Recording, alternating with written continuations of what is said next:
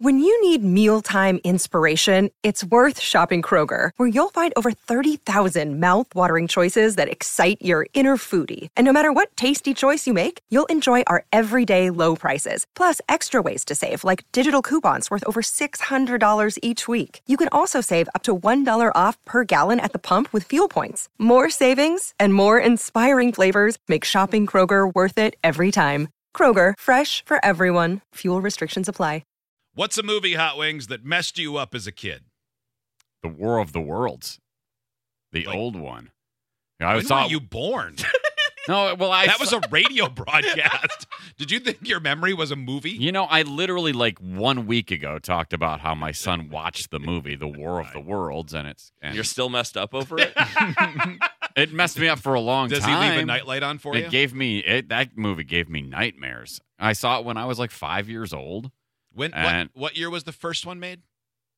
Like the 60s? It was I think it was 1953 or something. God. Yeah, it was. I mean, it was an old movie when I saw it, but I saw it so young that even though it was a bad B movie, it was the noises the aliens made and stuff. It would that. Even watching it with my son, it didn't freak me out, but those noises took me right back to that, remembering the feeling I had. Joe, what about you? That Child's Play. That's Chucky, right? Oh my God, yeah. My older cousins sat me down and we all watched it when I was 6. Oh man, that's so much worse. And to know that the War of the Worlds messed me up and gave me nightmares. I can't imagine if somebody had shown me Chucky. I still toys that murder. God. Oh my God, that gave adults nightmares. I would still get scared by that movie. Yeah. Kelly? Candyman. Oh, yeah. My friend's Cindy, my mom's friend, her name is Cindy. She listens. Hear me out, lady, because your son babysat us all one night, and he was like, I'm going to put on a movie. And he put on Candyman. Oh, my God. Babysitter. It was cruel. It was wrong. Yeah. Steve? Nightmare on Elm Street. Really? How old were you, do you think, when you saw it? I have no idea. When did that movie come out? First one, 82. Yeah. Pretty early, yeah. Yeah, so, I mean, I was born in 81, so obviously I probably saw it when I was 7 or 8, I bet. But, yeah. Mine is probably the best little whorehouse in Texas. I just didn't know how you could make a living that way. Mm-hmm. Yeah. And you went to see that with your parents at a drive-in, right?